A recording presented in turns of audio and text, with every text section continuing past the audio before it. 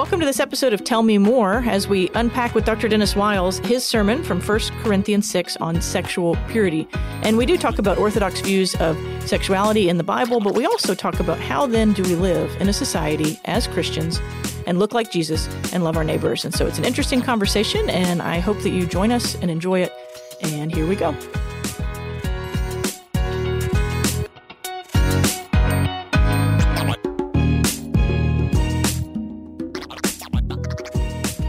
All right, welcome to Tell Me More. I'm back in the podcast studio of First Baptist Arlington with Dr. Dennis Wiles. I'm Katie Reed Hodges, our Minister of Congregational Life, and this is a podcast where I asked the pastor to tell me more about the sermon that he preached the Sunday prior. And so here we are on Monday morning, and you have just preached a pretty long and thorough sermon on human sexuality. Correct. Yes, and it was well done, I think, in terms of just layout and thoughtfulness, and obviously you worked hard on it. Large scripture, et cetera, et cetera. But it does leave us, I think, it's a prime sermon for Tell Me More. Yes. Because there are plenty of things. And even I saw some Facebook comments about like, it'd be neat if you talked more about this. I got a text about what if we go this way with it. So people are thinking through it and engaged in it. And I think this podcast could be very long. It could go a lot of different directions.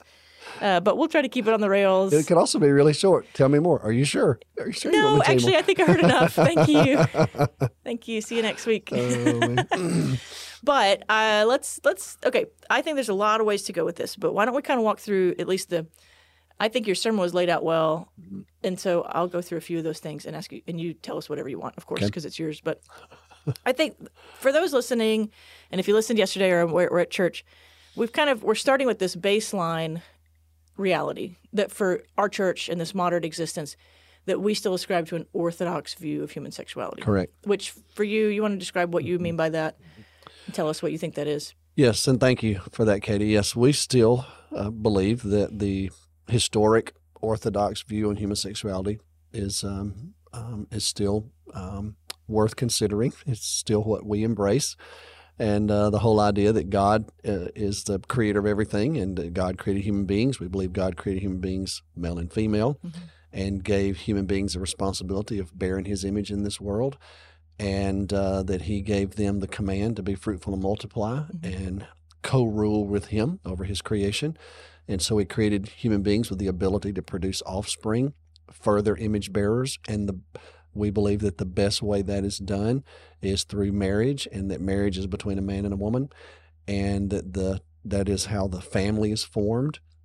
And then that you live out this gift of human sexuality, which is an expression of intimacy. It is the path to procreation. It is the way we form families, that you best live that out through marriage. And that means that the expression of human sexuality is limited to marriage. And even though we're all sexual creatures and we certainly have the ability to engage sexually in pretty much any way we want to, but the Lord, as we understand it, has placed boundaries, if you will, on it, which I believe are for our own good and is an expression of his will.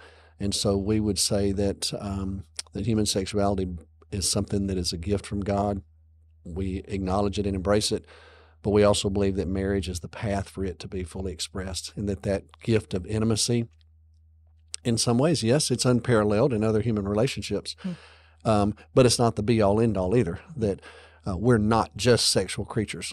We are creatures, and we find our full identity in our relationship with God through his son, Jesus. So, okay. That's a pretty succinct version of a lot of church history, a lot of centuries of Orthodox views of sexuality. And it is bigger than just homosexuality. Correct. That really is one of many parts to this conversation. Absolutely. But even to say in the 21st century that we really still believe that sex is designed for marriage. Right. And so ideally it's just one partner for That's your whole correct. life. That is correct. Is already kind of, we could unpack just that. That would be out of step, Sure. And really, I would tell you that my understanding of the challenges that we face, the core issue that I think Paul was facing with the church being located in Corinth and just being a part of the ancient world, the core issue is really idolatry. And that is the willingness to place something other than God on the throne of our lives. very tempting in the ancient world, very apparent in the ancient world because you had all these temples, particularly in a town like A lot Corinth. of idol worship. Yeah, so it was Everywhere. pretty Rampant. apparent, and it was obvious if you were doing it. It's less obvious today for us because we don't really have pagan temples per se. Yeah, not many people have idol in the traditional way. Idols set up in their Correct. home, their prayer closets, whatever that might be. Right, not like they're praying to Artemis, or engaging in some cultic activity.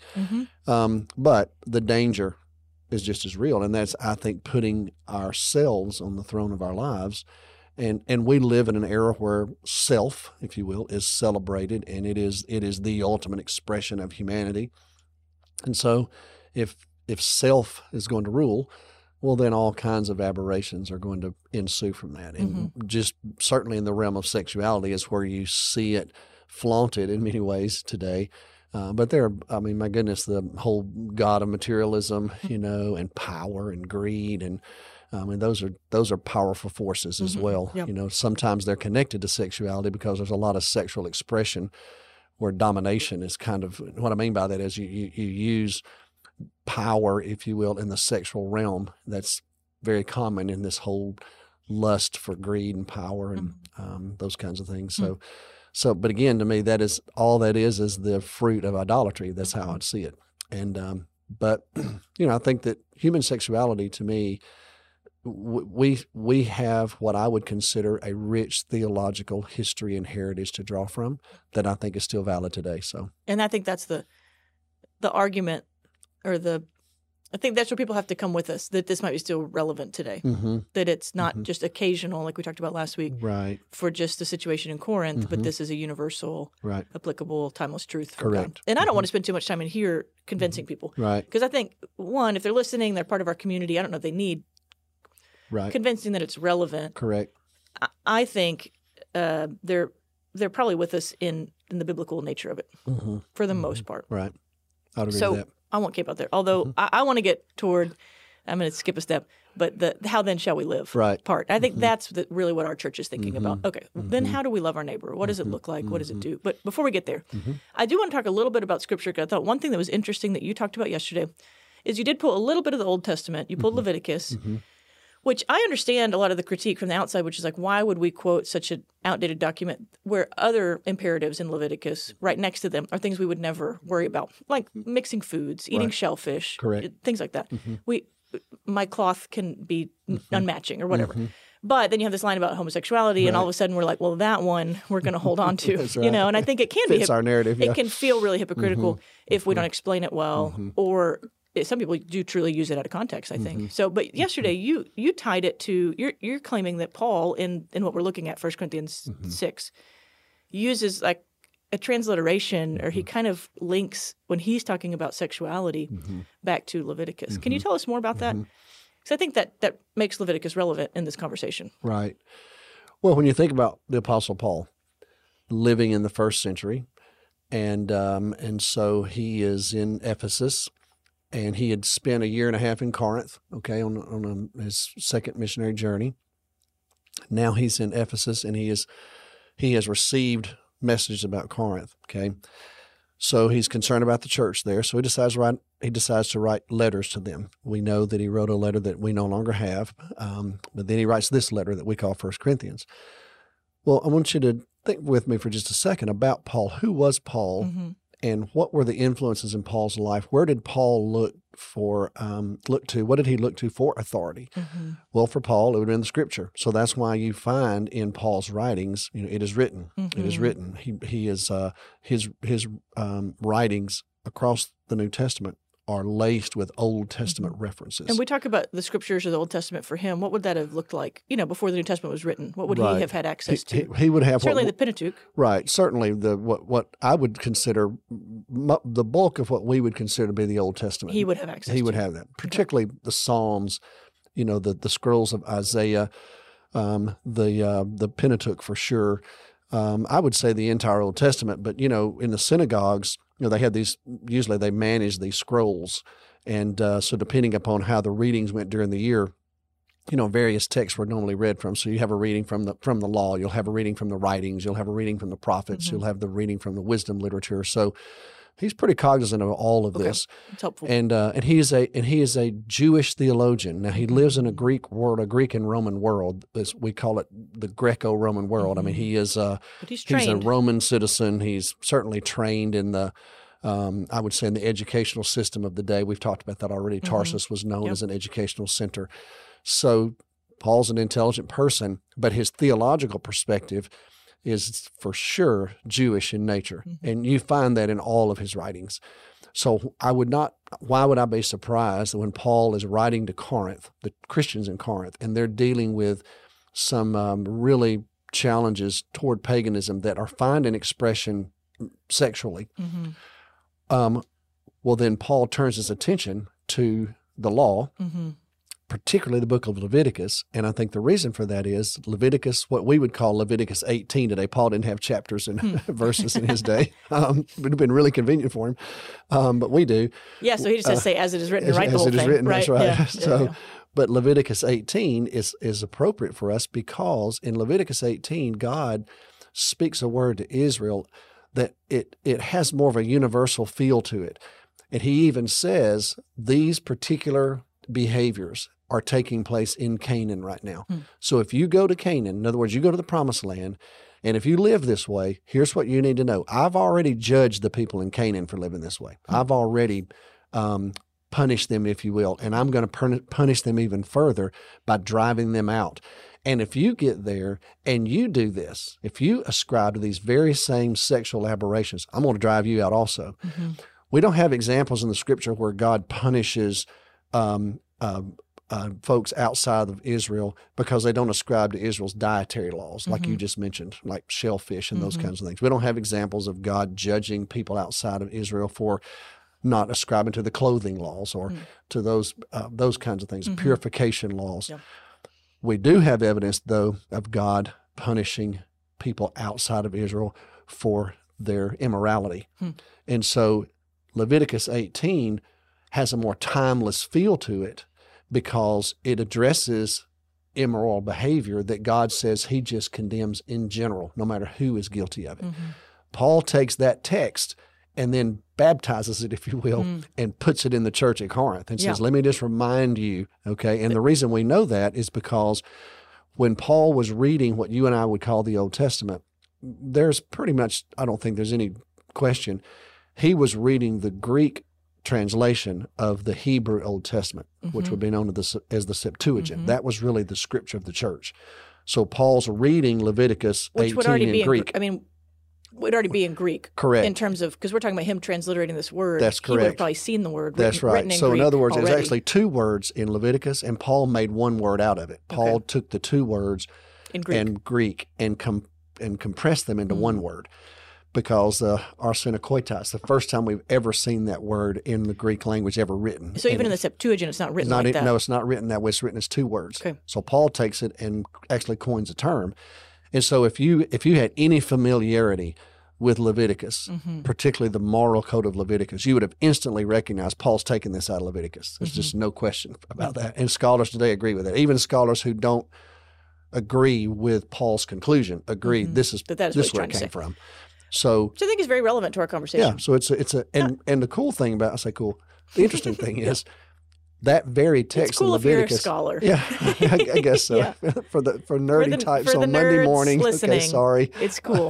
But no, I'm just kidding. The thing is, it comes from a passage in Leviticus that obviously has universal implications. In other words, it doesn't come from the rite of purification for priests, or it doesn't come from the dietary sections of the law, all of which have validity. Obviously, God had a reason for all of that.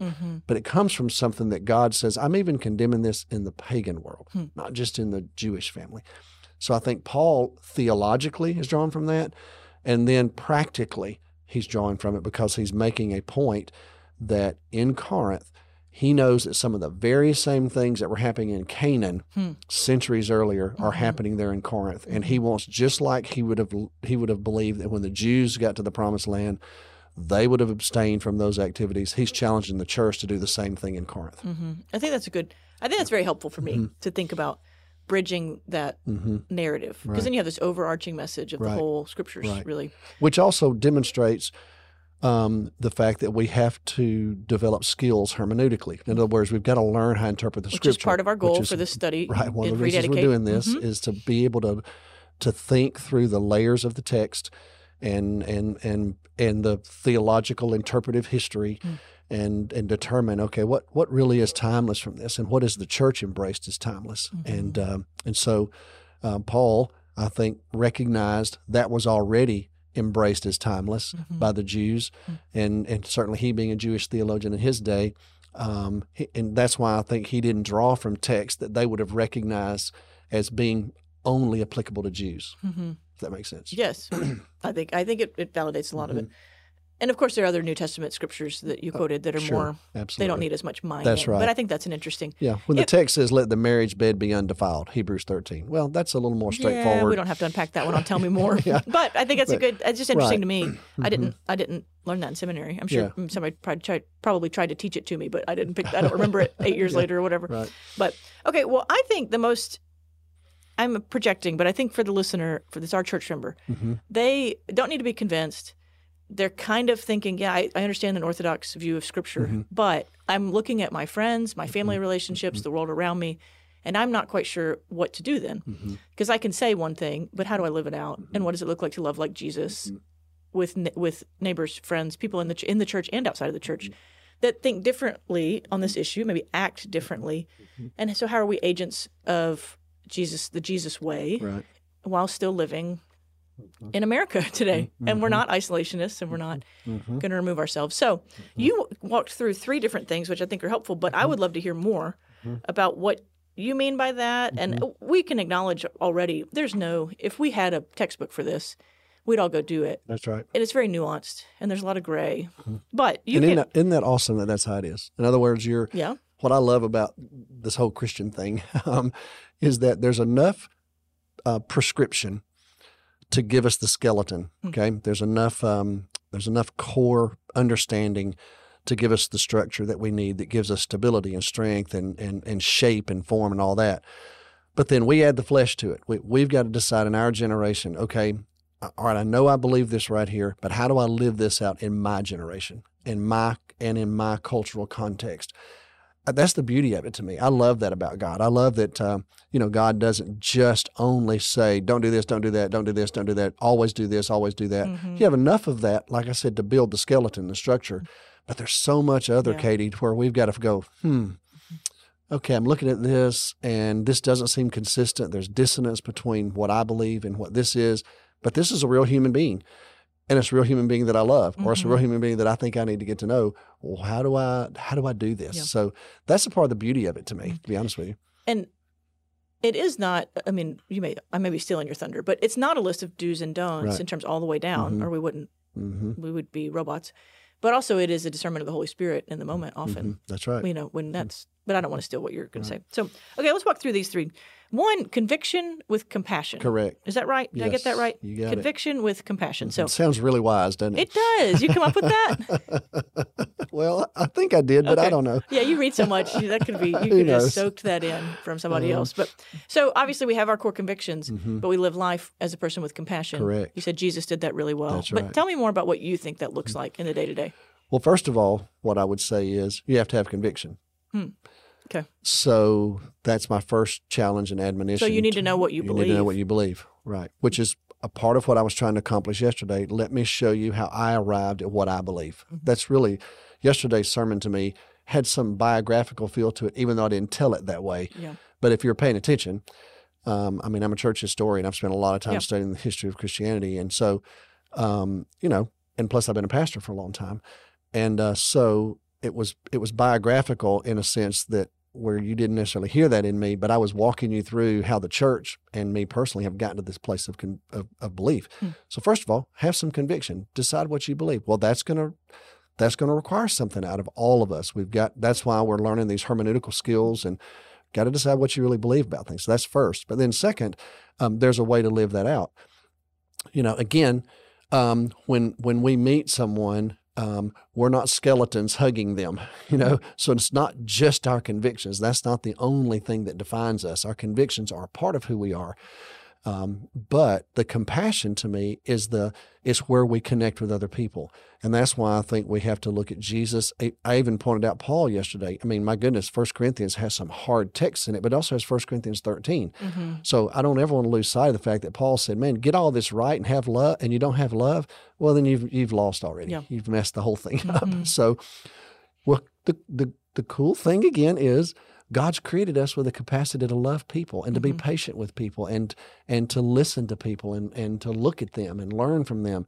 And so compassion is something that for a Christian ought to almost just come naturally, that when we hear people, we may disagree with their conclusions, we may disagree with their lifestyle, but our first step in that relationship is not the skeleton. That's not the first thing they receive. Mm-hmm. The first thing they receive is the fleshy, material that's on top of that skeleton.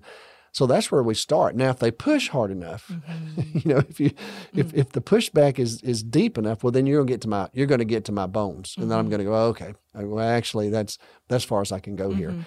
But my goodness, there's a long way between my initial encounter with people and my ability to have a relationship with someone before you ever get to that. I don't know if that makes sense. Before you ever need to show all your cards. Yes, I mean, I don't have to do that. Now, the thing is, we're living in a free society, and so it's like we've got multiple conversations going on all at one time. And we have to learn how to discern the difference between me addressing something out in my culture and me sitting down talking with someone over coffee. Those are two very different things, And so if I'm having a conversation in my culture and I'm asked as a pastor, what do you believe about homosexuality? Well, if it has to be a succinct answer, what do you believe about human sexuality? Well, you're probably going to get a little more of the skeleton. You're going to get your convictions because they're asking you that. That's right. Yeah. But if I'm sitting down with someone who is telling me, okay, Pastor, I want to tell you something. I've got these desires inside of me, and I just think they're natural, and I like them, and I'm living them out. My response is not going to be my skeleton. That's not how it works. You might not start with the Bible says. No, it's more of, well, tell me about that. Well, how does that feel? Well, how does that work for you? Describe to me what's going on there. Well, tell me about the people around you and how it affects them. And I just want to listen and learn. And so now, if they get to the point and say, well, what do you think about this particular lifestyle? Well, then that opens the door for me, to share a word with them. But it doesn't have to be the first step. Correct. The lead foot. I mean, surely I'm smart enough to hold multiple things in tension all at one time. I think Dennis Wiles is. The cultural conversation is one thing. I have to make decisions. I'm a board member at Baylor University. I'm on the board of regents at Baylor. Well, at Baylor, sometimes we deal with issues that are very complex because you've got 15,000 students who are young adults who are dealing with just about everything you can imagine. And so we're trying to have enough guardrails in place to where people aren't falling off into canyons, but there's a whole lot of room to allow people to work through their own personal journey academically and intellectually and socially and relationally and theologically. And so, I feel a lot of responsibility there. So I've got core convictions that are expressed in appropriate places, but there's a whole lot of compassion that goes with it. And that gets complex too, as being a board member at a university versus their senior pastor. That is correct. Those are two different roles in their lives. That's what I mean. Surely I'm smart enough to hold all these things in tension and to engage in these different conversations. I don't have to be a cultural crusader in my personal relationships or in my family. In fact, I don't think I'm supposed to be. I hope not. I mean, I'm not a big fan of fighting these culture wars. Yeah, I mean, it's one thing to... I don't think we have to. Yeah, to state what you believe on a broad scale, but that's not where I live. I don't live culturally. I live relationally. There it is. That's good. Well, we appreciate that about you. I don't really want to follow a pastor who wants to fight every culture war. Yeah. I just don't have it in me. I feel like you're just being the world's too broken, blown in the sails. The world's too lost for another angry voice. My goodness, there are enough angry voices right now. And Jesus reserved anger for some really very small moments in his life. And mostly for religious leaders. Unfortunately, it was usually angry people like me. Let us hear that. Okay, the second one I think is very interesting, and I do have some questions on it. You said condemning people is not our job. That's right. And while I agree, absolutely, we are not ones to condemn. Certainly, we don't have the power to condemn in terms of someone's... I don't get to say if someone has a relationship with God. I don't get to say if they are right with God, how their eternity is affected, certainly. But there is this sense in which I don't want to be judgmental, but I do have the Spirit of God within me that's right. discerning. Absolutely. And you could even call it judging. So would you tell us more about where you think where do we belong on that spectrum of discernment? We talked, there's a level of discernment in church leadership even, who you put on committees, who you let lead. And it's not judging, it's not condemning. That's correct. But there is something, they're all related. So will you talk more about that? Yeah, when I guess I would say I think words have meaning. So when I think of condemnation, I think there are two prongs to condemnation. Okay. It's perfectly appropriate to condemn behaviors. Okay. So, for example, if someone came to me and said, "Hey, I'm thinking about killing my wife," well, okay. First of all, you need to understand we're going to radically condemn that behavior. Okay. So, condemning behaviors is a part of our responsibility as human beings living in a society. And certainly as Christians, there are certain behaviors we abhor, and we're going to condemn them. That's different, though, than condemning individuals, okay? And so what I meant Sunday was that to me, sometimes we can rush really quickly to condemning people, and it feels easy to do right now. And we can just write them off, marginalize them, categorize them, and dismiss them. Well, that's very condemning to me. And so there's a difference between exercising discernment, though, with people. So condemnation to me, I'm fine with saying we condemn behaviors. I totally disagree with condemning people. When it comes to people, it's discernment. And if you want to call it being judgmental, I'm okay with that. It's just that word feels pejorative and it has a negative connotation. So let's put a better word in this place. I think discernment is better. Okay. So a part of my responsibility as a Christian leader is to practice discernment. And so that means I've got multiple layers of that and levels of that. So if I want to for example, someone wants to join First Baptist Arlington, every member of First Baptist Arlington is a sinner, okay? And so the only requirement we have for you is that you be a sinner saved by the grace of God through the blood of Jesus Christ, and you've decided you want to follow Jesus. And as a follower of Jesus, you agree to be baptized as a believer, and you say you would like to become a part of First Baptist Arlington, then you can do that. And we have people from all walks of life. Absolutely. Now, if you then decide you want to be a leader at First Baptist Arlington, well, that's where the process of discernment begins. So, for example, let's say that you're homosexual and you're living a homosexual lifestyle. Well, the way we interpret the Scripture, we don't believe that is consistent with the Scripture, as I've talked about that Sunday morning. If you say, well, I'm a polygamist, or pick something. Yeah, we do. I think it is helpful to not single it out. Yeah, I mean, for this conversation, absolutely. Of course. Let's say you're in, but we could say you're an affair. adulterer, or let's say you're living together outside the bonds of marriage, or These whatever. are all things that we would say. Absolutely. No. Say, okay, you know what? You're still a member of the church. You've made a decision to join us, but now you become a part of an accountable relationship with us.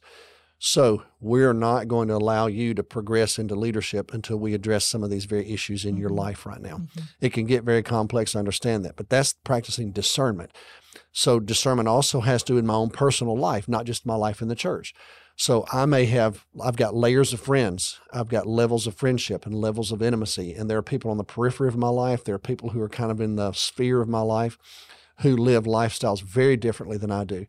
And they are my friends. Some of them are in my family, and we're connected and we relate and we do things together and we have holidays together. We have, we go to ball games together, a lot of things that we may do. But when it comes to being more personally, intimately connected to me in the counsel of my life, well, then that's restricted. I'm practicing discernment. If you're living a lifestyle that's inconsistent with what I believe the Bible teaches, you're not going to be in my inner circle. That's not going to happen. Now, I can still love you and I can still be a part of your life and still bless you. You may be a family member, and that family member may be even closer to the inner circle of my life just because they're connected to me familially.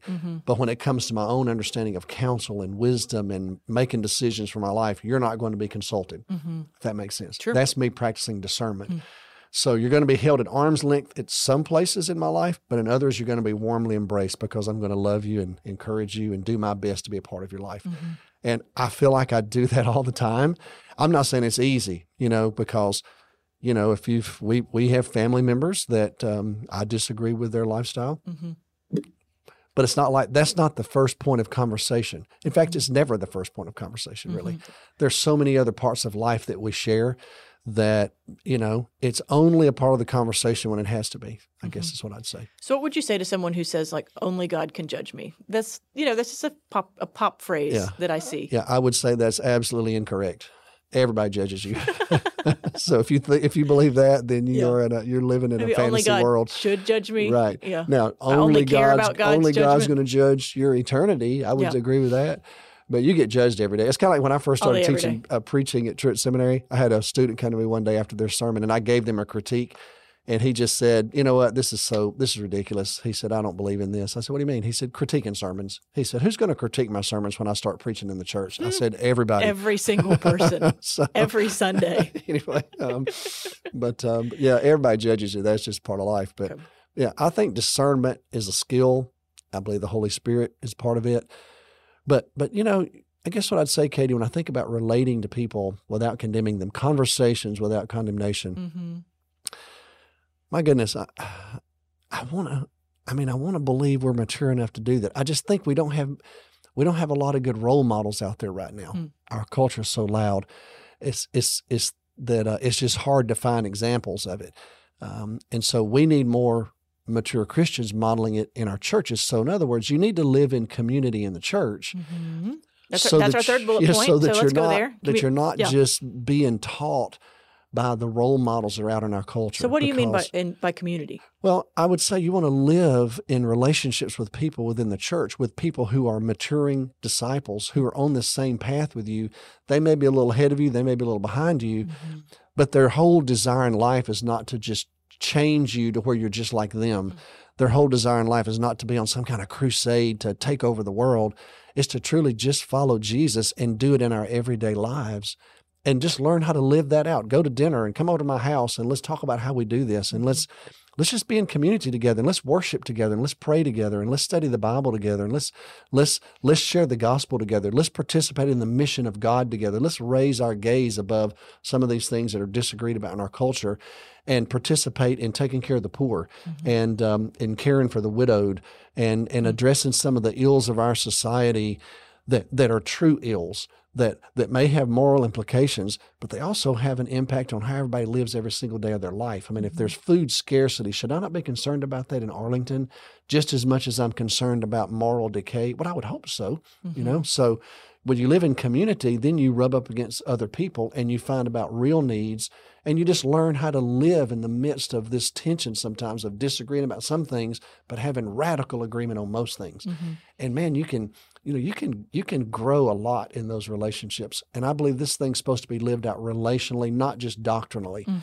The doctrine's the skeleton, as I said, but the relationships are part of the flesh that's on those bones. And so living in authentic community, realizing that there are some people who have real needs that are very different than yours, it broadens you as a person, Whereas if you live in isolation or if you only live in very strict homogenous communities, and then you surround yourself with people who only agree with what you agree with, and you live in that echo chamber and it just reverberates all the time through your system.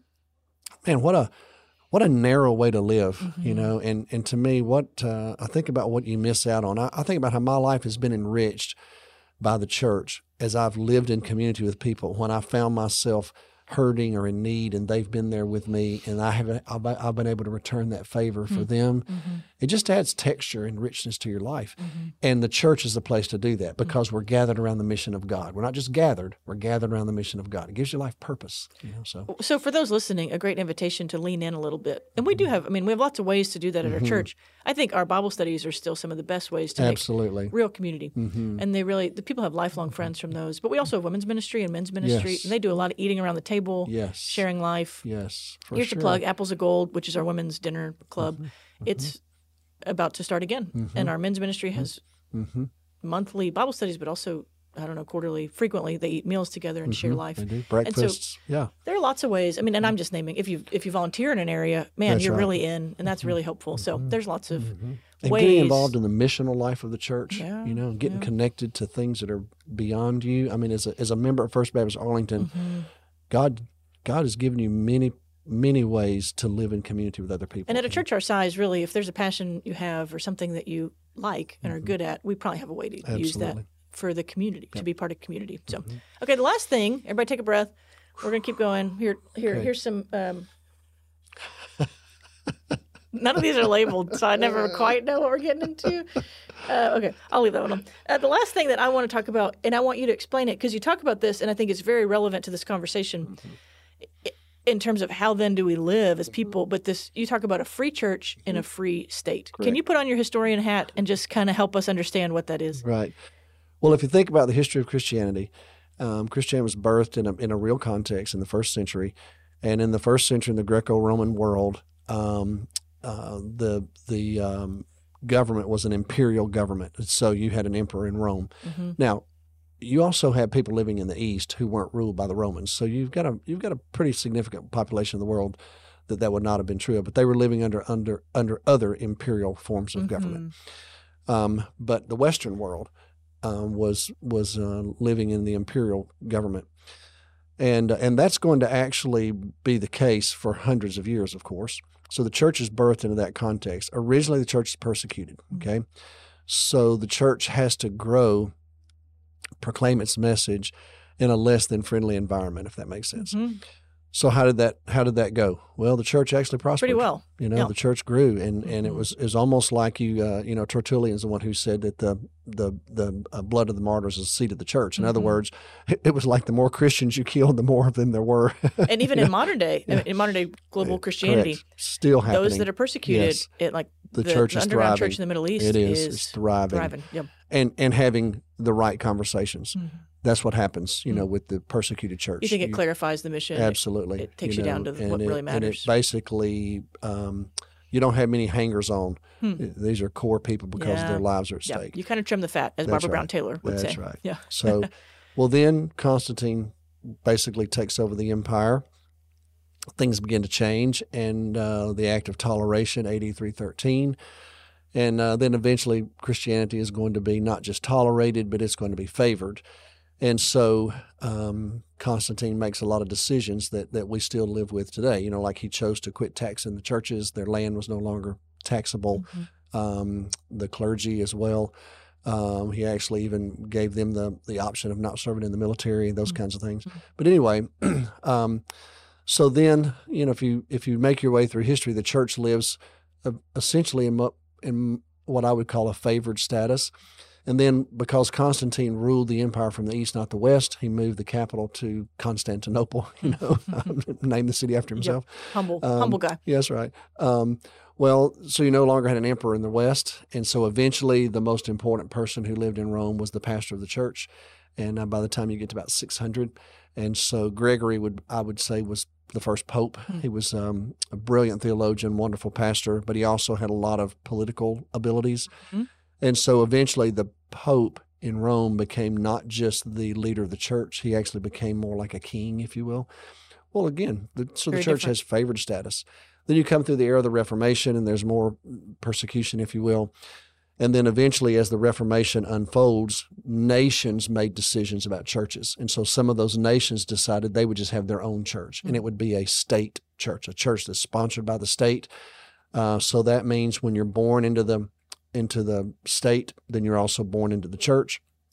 And there's a lot of just merging together, if you will. It gets a little challenging. So we're seeing an example of that right now, actually lived out in front of us. Queen Elizabeth has just died. So Prince Charles is now King Charles. Well, when King Charles will be crowned as the king, he'll be crowned king by the Archbishop of Canterbury, because he not only is going to be the king of Great Britain and the Commonwealth, he will also be the head of the Anglican Church. It's called the titular head of the Anglican Church, because there's a state church in England. It's the Church of England. We'd call it the Episcopal Church in America. And so, we have examples of state churches in various places across the world. We also have had a history of persecuted churches. But then we also have the church existing in places where they don't really have favored status, may not necessarily be persecuted, but they don't have favored status. And their limitations based upon their abilities. Such as? We'll say, like, for example, let's say that you're living in Saudi Arabia. Saudi Arabia tells us we don't technically persecute Christians, okay? What they mean by that is, as long as you're not a Saudi Arabian converting out of Islam into the church.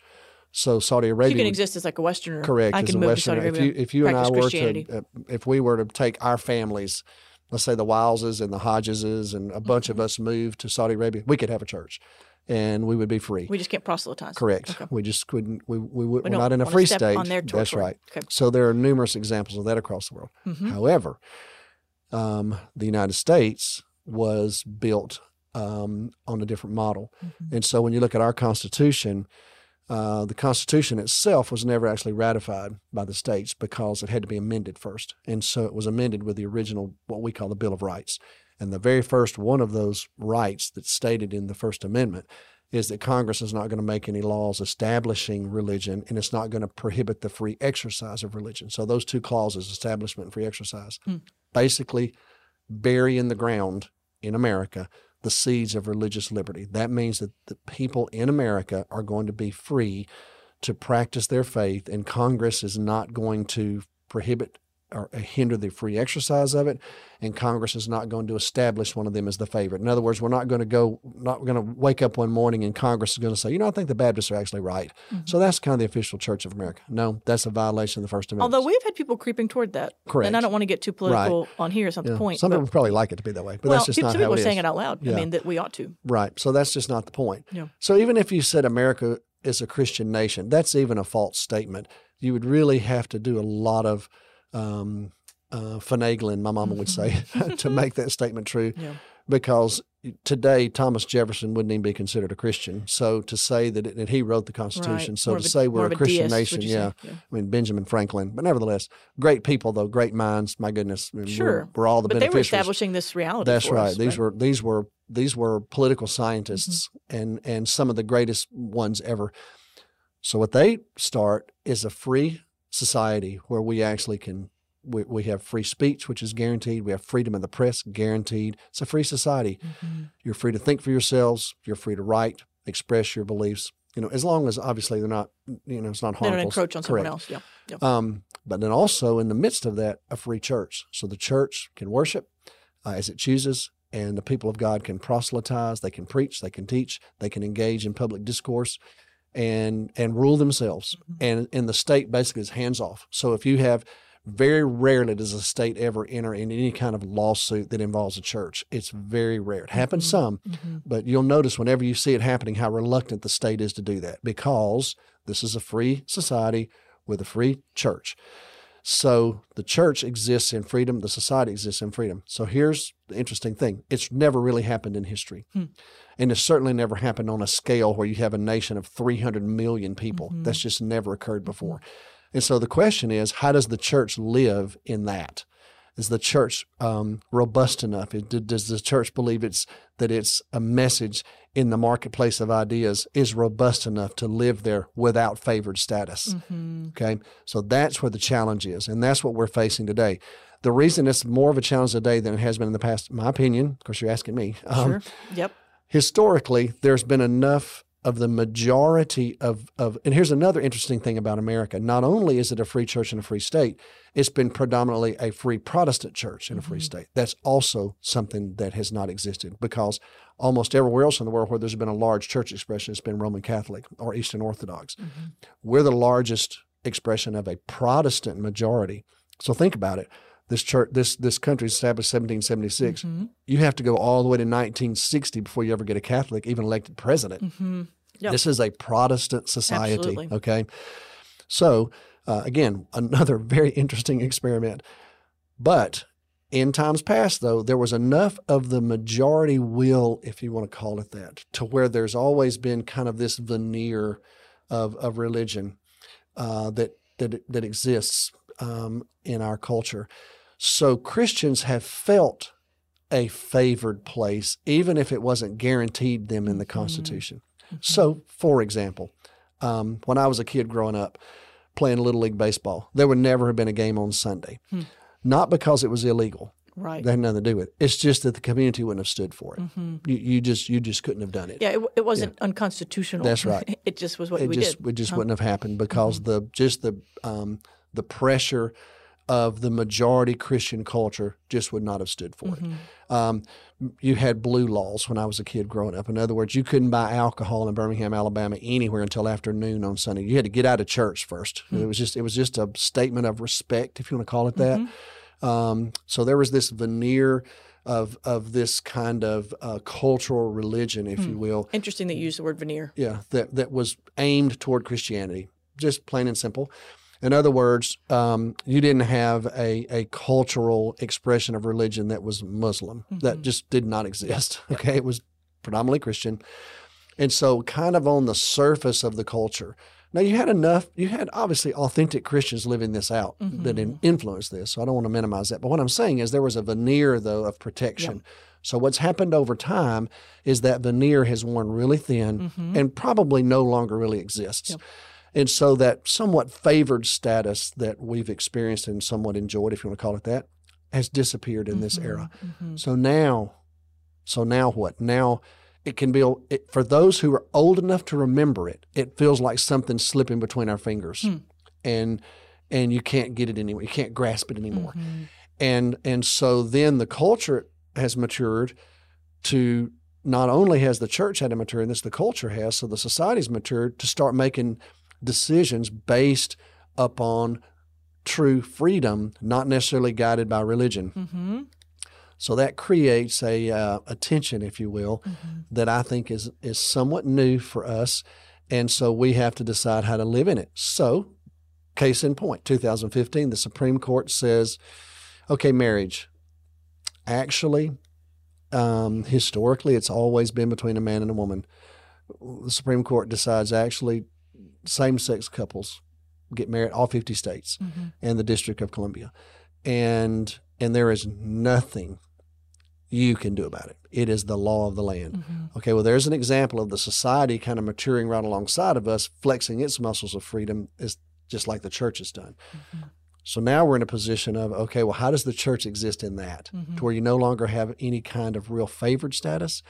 You're just existing equally in a culture that has multiple voices. But here's what happened, Katie. We planted the seeds of liberty. If you plant the seeds of liberty, the fruit is going to be plurality. It just is. And so we're now long enough into this experience where the society's gotten incredibly pluralistic. So some people's answer to that is to squeeze it more tightly, you know, and somehow force it into a mold. I just don't believe that's going to work. Coercion to me is not the answer. I think conversion is the answer, which in other words, it means that we have got to learn how to articulate the gospel for this culture, not for the ones that our parents and grandparents lived in. So it's on us now to live in this society as a free church. So I don't know if that's kind of a long explanation, but we asked you to tell us more. Okay. And you did. Well, I think it's fascinating, and I think I think it's a good read on society and Christian culture, but also we just live in an interesting reality. We have to know our core convictions and be ourselves, but we might not be able to influence. That's right. Policy. We're not going to enforce them sometimes. Yeah. The cool thing is you get to vote.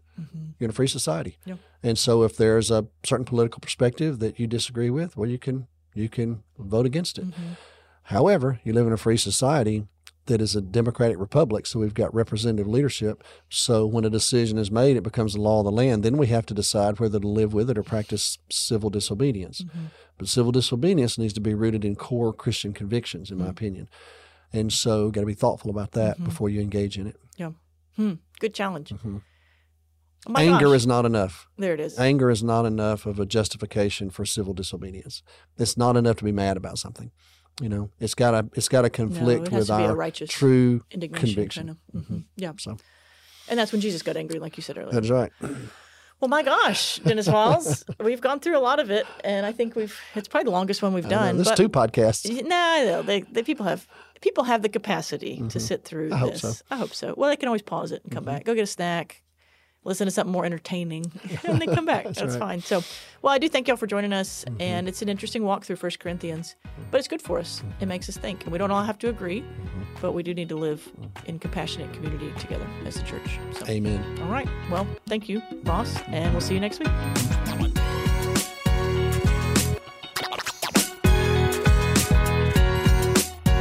Thanks for listening to the Tell Me More podcast today. You can subscribe to this podcast on your app of choice, or you can visit us at fbca.org to find out more information about the podcast and our church.